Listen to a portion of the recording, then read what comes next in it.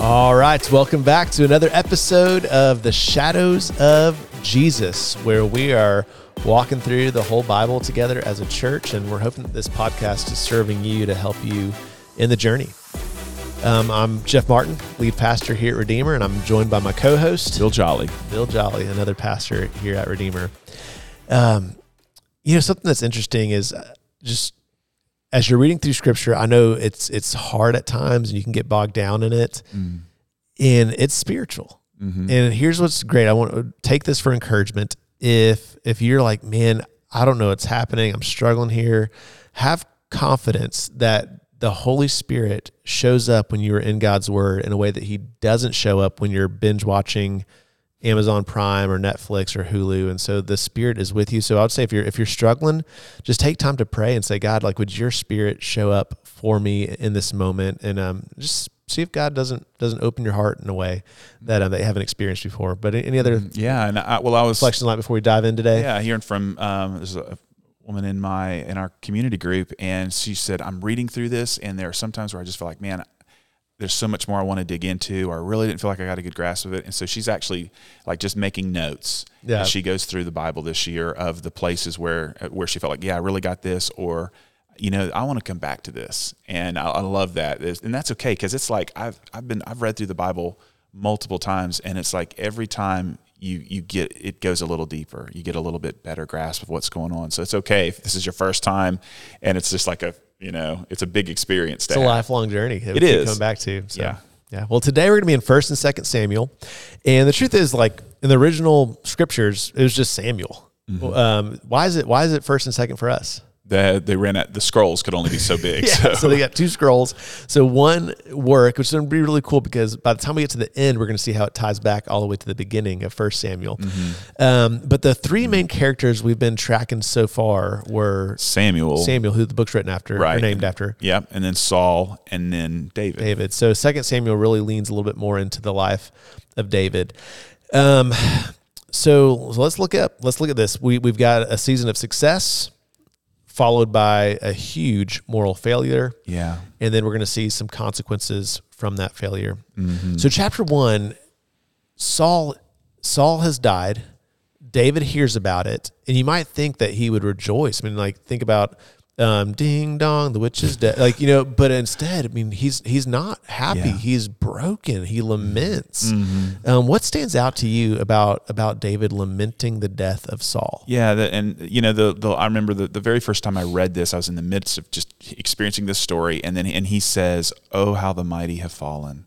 He says it again and again, and you see how much he cared for Saul, and obviously Jonathan's part of this, who was his close friend. Yeah, and you see that David is just how raw his heart is for these guys, even with the fact that Saul had tried to kill him and all the problems that they'd had, but he was grieving deeply for them. Yeah, you see David deeply mourning death of people who could easily be characterized as his enemies, and people who've betrayed him. And I think for me, that's a testimony. Like, when I feel like someone's let me down or hurt me or betrayed me, to see them as image bearers of God, and to have a different heart towards them than maybe is more natural for us. Yeah. So I think David in his, must have in his prayer life, he had so much opportunity to be bitter towards Saul and to come up with every reason, I'm going to kill him as soon as I get the chance. And he never does that. The 2 opportunities he has, he doesn't.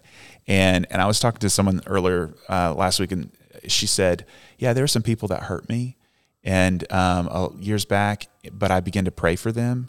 And to forgive them and pray for them. And I've prayed for them so much that now when I see them, my heart's totally different towards them. And I think awesome. David, was experiencing God's grace like that. I'm struggling to remember who, but I know I've listened to a pastor who, like, one of his pithy sayings that kind of he always says is, you can get bitter or you can get better. It's true. So in chapters 2 through 6, these chapters show a season of success and a season of blessing for David. I mean, all the tribes come to David, 12 tribes and sub-tribes, and they're like, would you unify us? And they make him king eventually in chapter 5.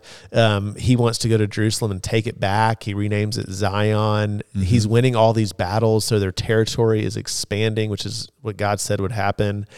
So that I do find interesting is in chapter 5, verse 4. How old is David at this point in his life? 30 years old. 30. And so if we go back to the end of Genesis, who was 30?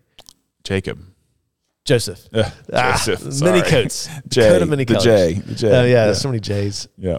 I get Rebecca and Rachel mixed up too. Yeah. So Joseph was 30. Like he was 30 when God really kind of stepped in and used his life. David's 30 when he's really beginning to use him in his life and ministry. And then that sets the stage for the ultimate 30-year-old. Yeah, Jesus. So I love that kind of like little hints towards like there's something significant about these figures. And didn't he reign in Jerusalem for 33 years? Once he I think there was 40-year reign total. Yeah, so 7 was of Judah, and then 33 was all overall. Yeah, and he brought in the ark and instituted worship. Yeah, so it was kind of the political capital, yeah. Jerusalem, and he's like, I want it to be more, and so he brings in the ark. Yeah. Speaking of the ark coming into the city, what happens? Yeah, when they're bringing it in? It's tragic, disturbing. They're so excited. The ark is coming in.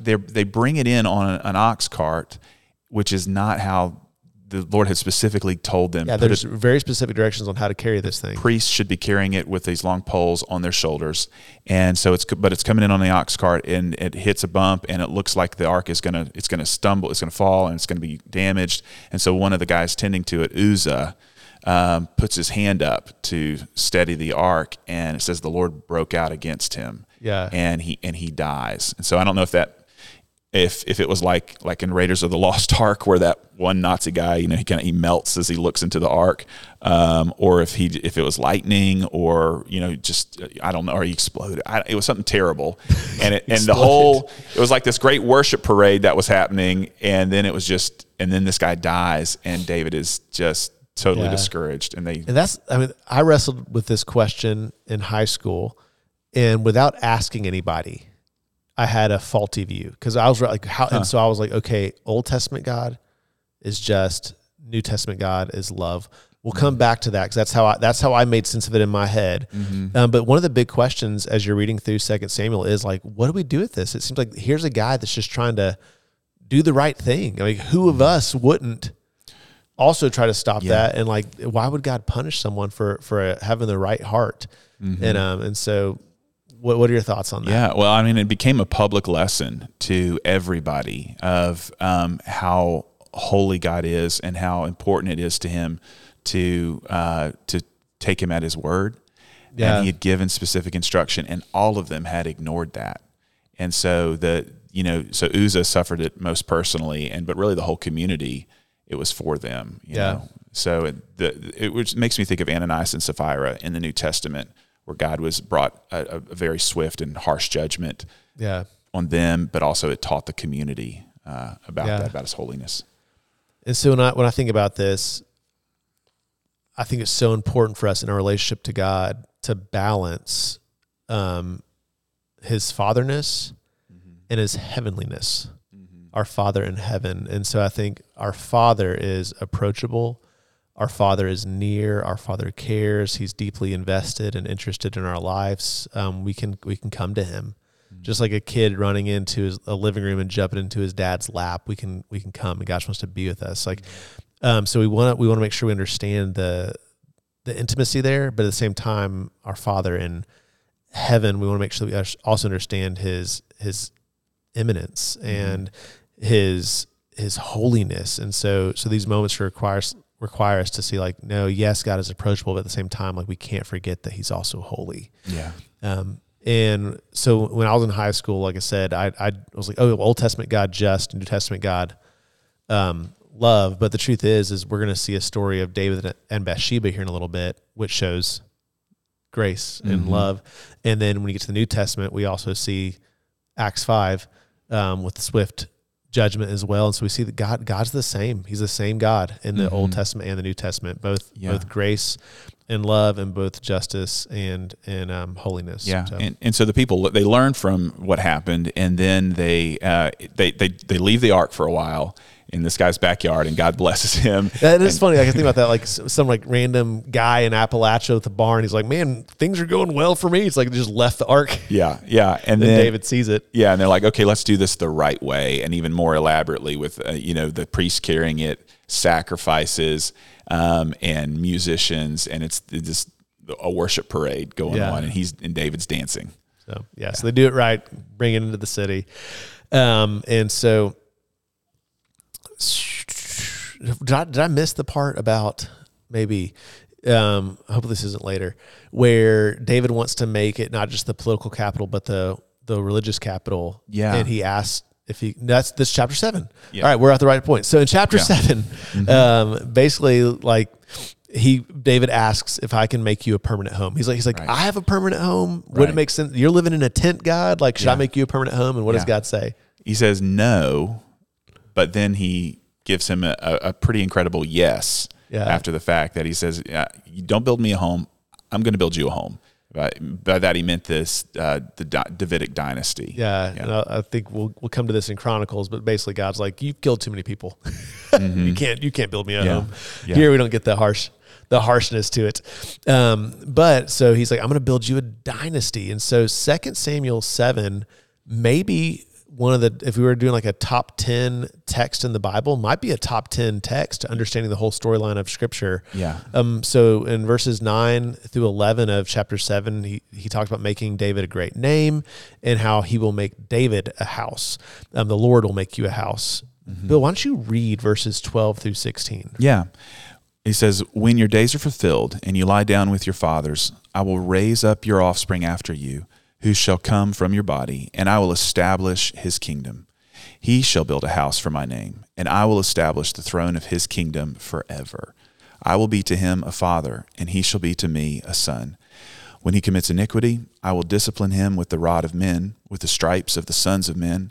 But my steadfast love will not depart from him, as I took it from Saul, whom I put away from before you. And your house and your kingdom shall be made sure forever before me. Your throne shall be established forever.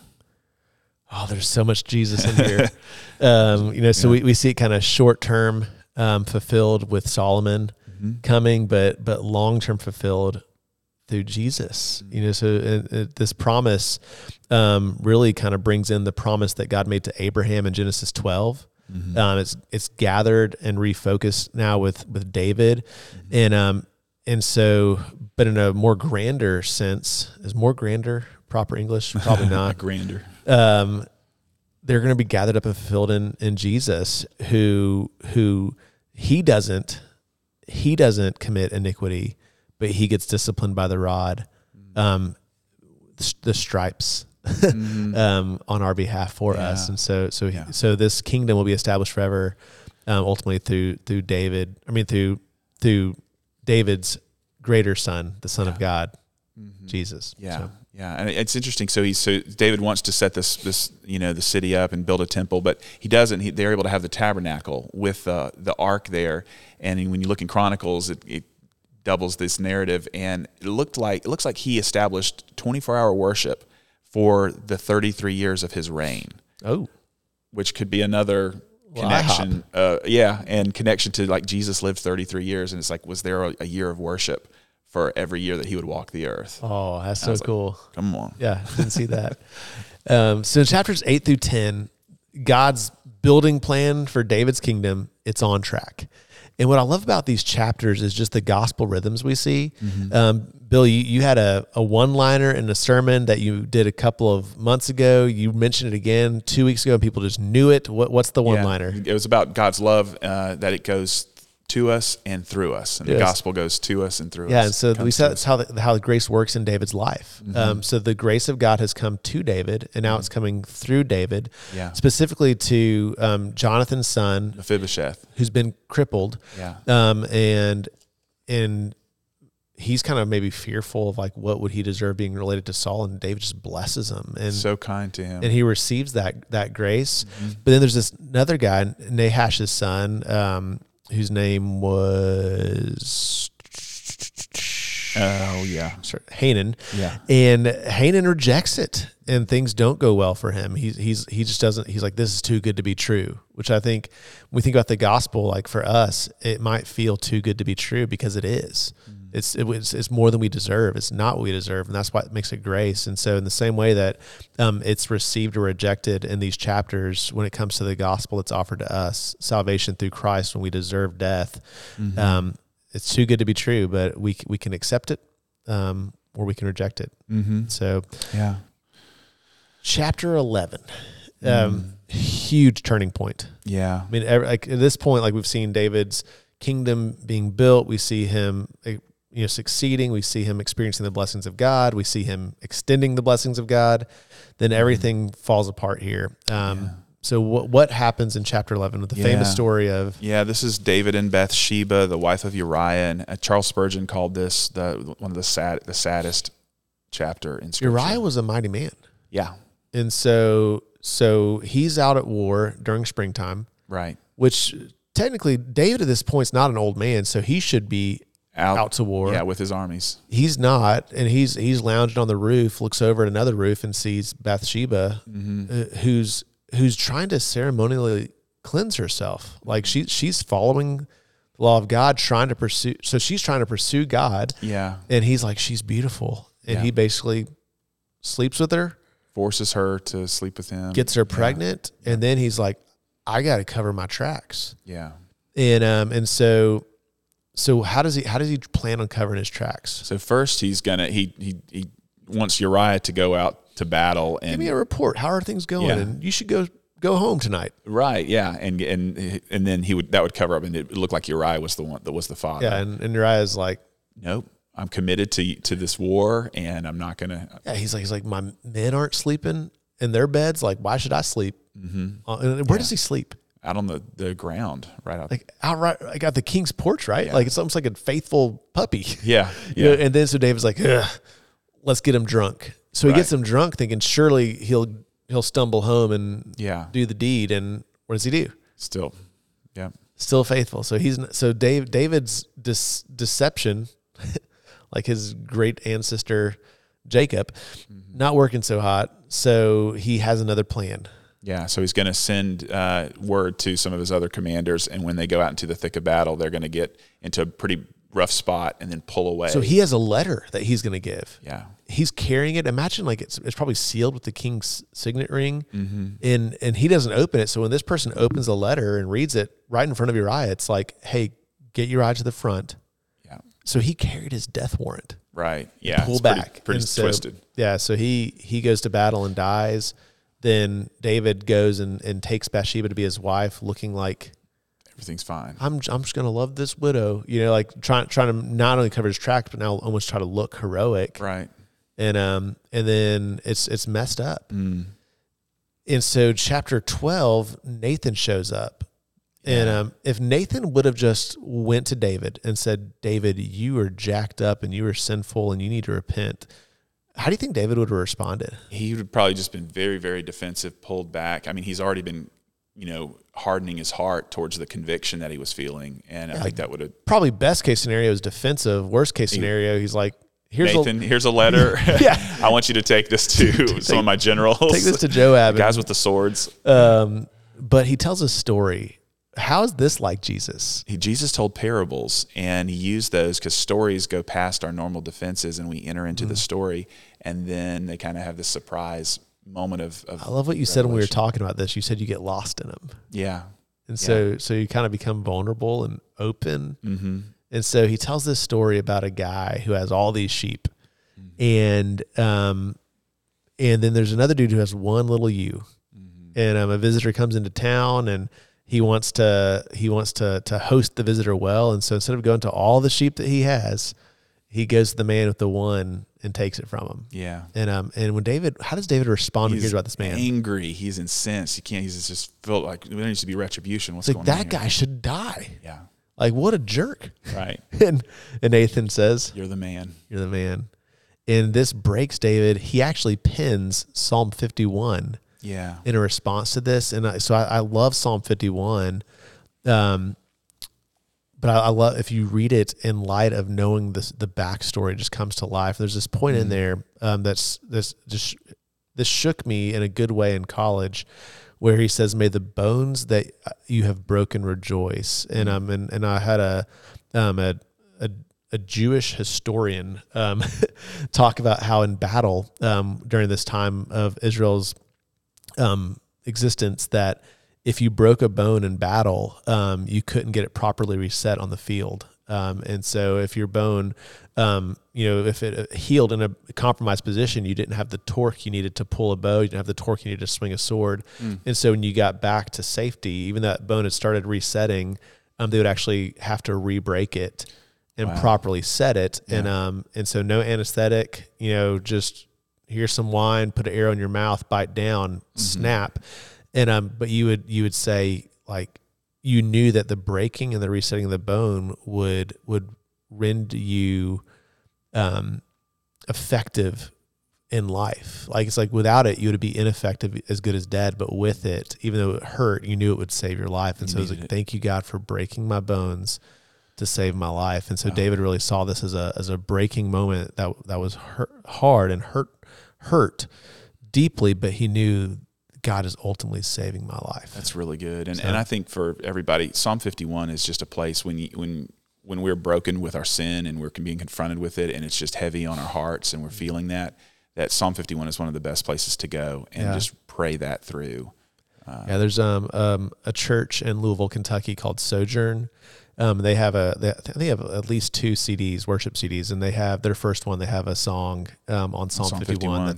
That's great. That's good. John Foreman wrote one on that too. They're both. It's great. It's good for us. Yeah. So this leads to another hard question. So the first kind of big question we had was around touching the ark.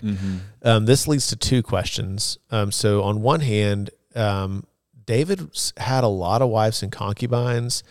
Do you think that he had a sexual sin issue before this instant? I think so. It seems like that was an Achilles heel for him. He was a passionate guy, musician, warrior, but I think that was a weak spot for him, and taking on all those other wives, was not good. And then he's, on that rooftop, he was in the wrong place at the wrong time, and it just set him up for that. Yeah. So I think it's important for us to know that sin is something that builds and escalates, and consequences get worse. And so I think, like, how often do we start off by watching a show that has someone that's maybe just really pretty, but then all of a sudden there's, a show with some exposure to scantily clad women, and then your imagination ends it. Then it could be a lustful look at something. Like, I feel like it just to kill sin as soon as possible, because if you keep playing with it, eventually it'll rear its head in a way that doesn't just affect you, but really affects others. Not only Bathsheba and the brokenness that she would have had to gone through, but the life of her husband Uriah. This is going to affect others, but then it also affected the life of their first child. So she was impregnated by David, and what happens to this kid?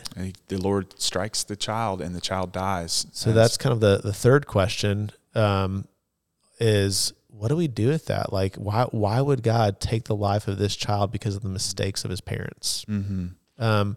Bill, I know when we did our last partnership class, which if you're not part of Redeemer, it's what we call membership is partnership, and we have a class for that. And one of the questions people said is, what's Redeemer's stance if a child loses its life, whether it was a miscarriage or in birth or a young child, and because they came from a faith tradition that would say they would not be saved.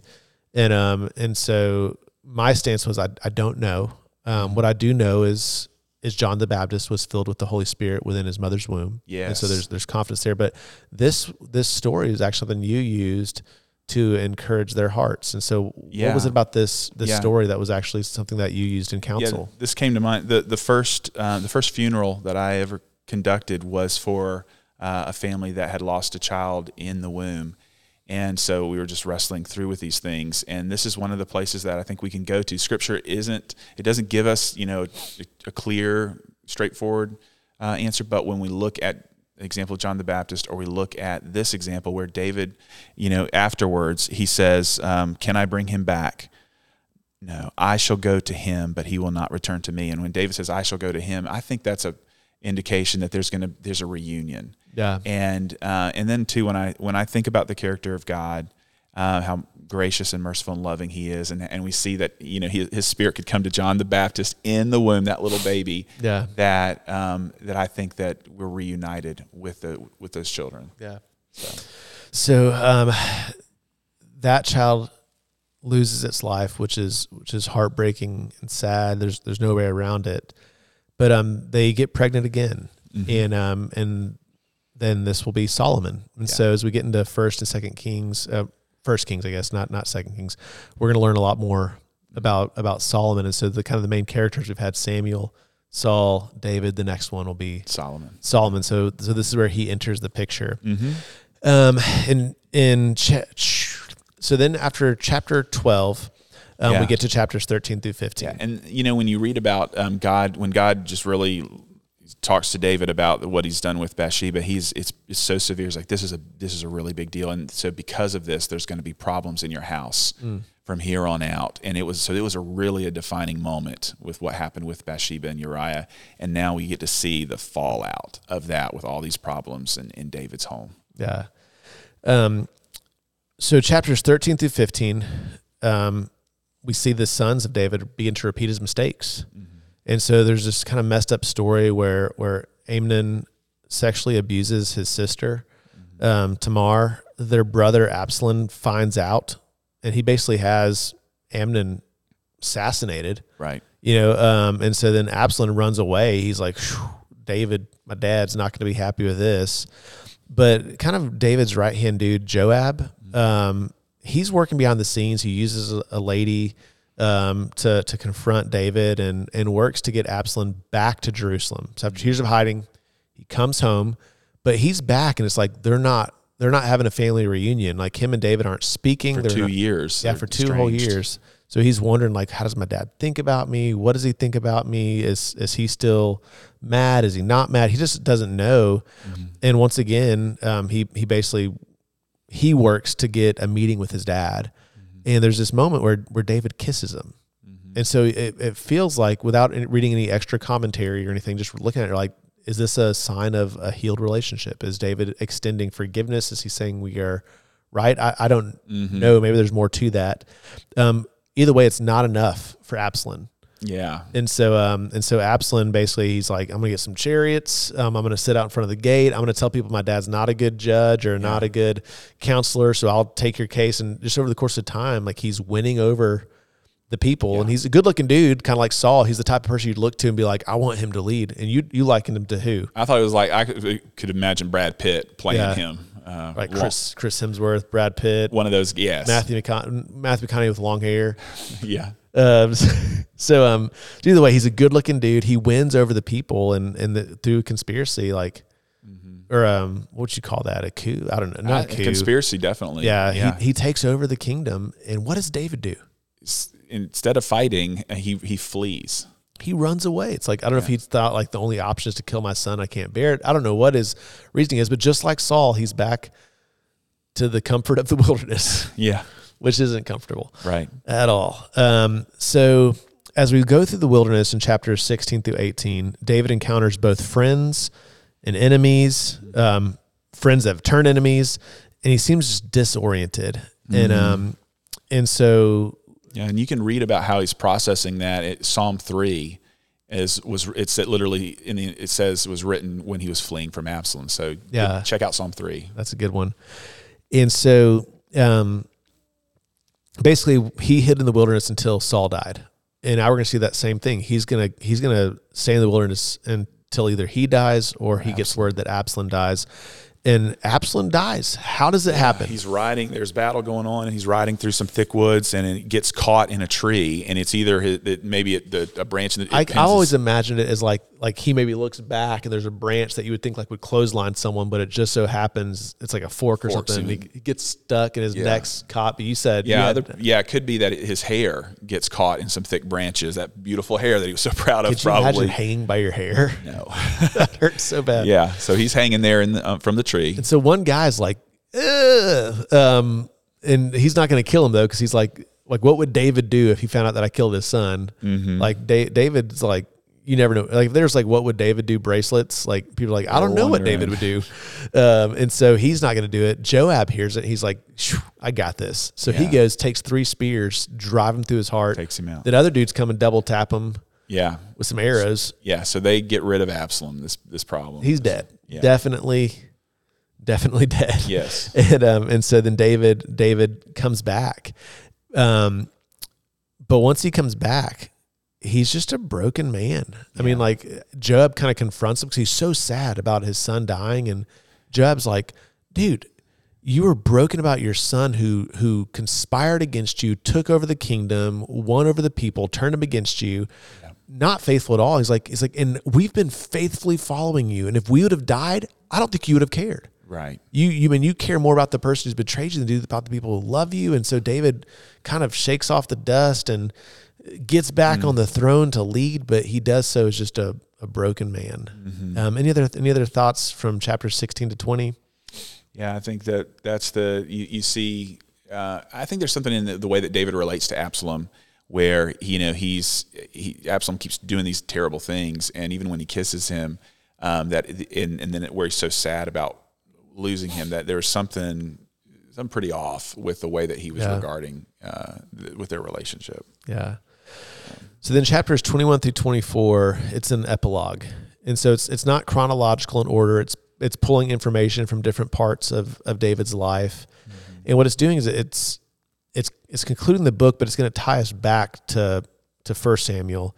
And so we see failures of Saul, where he failed with the Gibeonites. Mm-hmm. What was he supposed to do with the Gibeonites? Yeah, he's supposed to protect them, and then he's making plans to strike them down, just to kind of woo the people with look how mighty I am. So David goes to make that right. Mm-hmm. David fails by numbering his army. Why was it wrong for David to do a census of his army? Yeah, it's because he was going to rely on his strength. Look at my numbers. Look how many men I have, instead of relying on the Lord. Yeah, so he's basically like, it's like the opposite of when he faced Goliath. Just one man, but the Lord is with me. And now he's like, I got all these men. Yeah, do I have enough people to win instead of do I have God? Yeah, and so we see failure there, and then we also see David becoming weaker. Mm-hmm. And so at one point, he's kind of frail and on the battlefield a little bit weary. And so they're fighting more giants with 6 fingers and 6 toes, 24 members in all.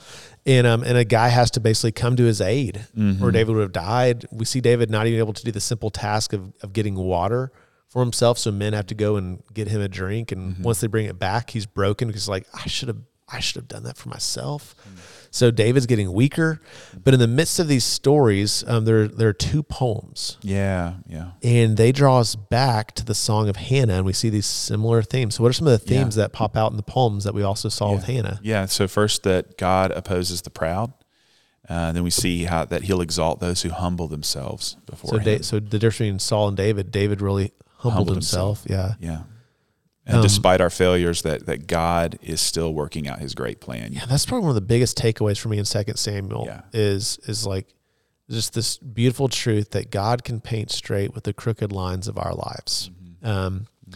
And then our ultimate hope, where's it? Our future king. Yeah, which David calls the rock. Yeah. And I love that. That's Christ. Yeah. So the rock that Moses struck was Jesus. Yeah. So then there's the other part, like when we kind of see the weakness of David with the water, it does mention some of David's mighty men, which I love. Heroic exploits, these guys. Yeah. And so I love seeing these, I think we say Navy SEAL, Green Beret, Army Rangers, Delta Force. I don't know. Like these dudes were legit. Yeah. Who's your favorite The guy that goes down with a lion in a snowy pit, he goes down into this pit and kills a lion, and that's like, first of all, it's snowing. Second of all, it's a pit. The lion's probably stuck down there, but he decides, man, I'm going to jump down there in there. Sounds like you could write a book on this. Yes, it would be a great title for a book. Yeah, great title. Thanks, Mark Batterson. And this dude also goes and fights a handsome Egyptian. Doesn't have a weapon, and what does he do? Takes the Egyptian's weapon and takes him out. Yeah. So that dude's awesome. Yeah. So some of the questions that we had were, why punish the guy for trying to save the ark? Was David struggling with sexual sin before Bathsheba? Why would he take the life? God take the life of their first son? Any other questions that stood out or came to you? I don't think those are some of the big ones. Yeah.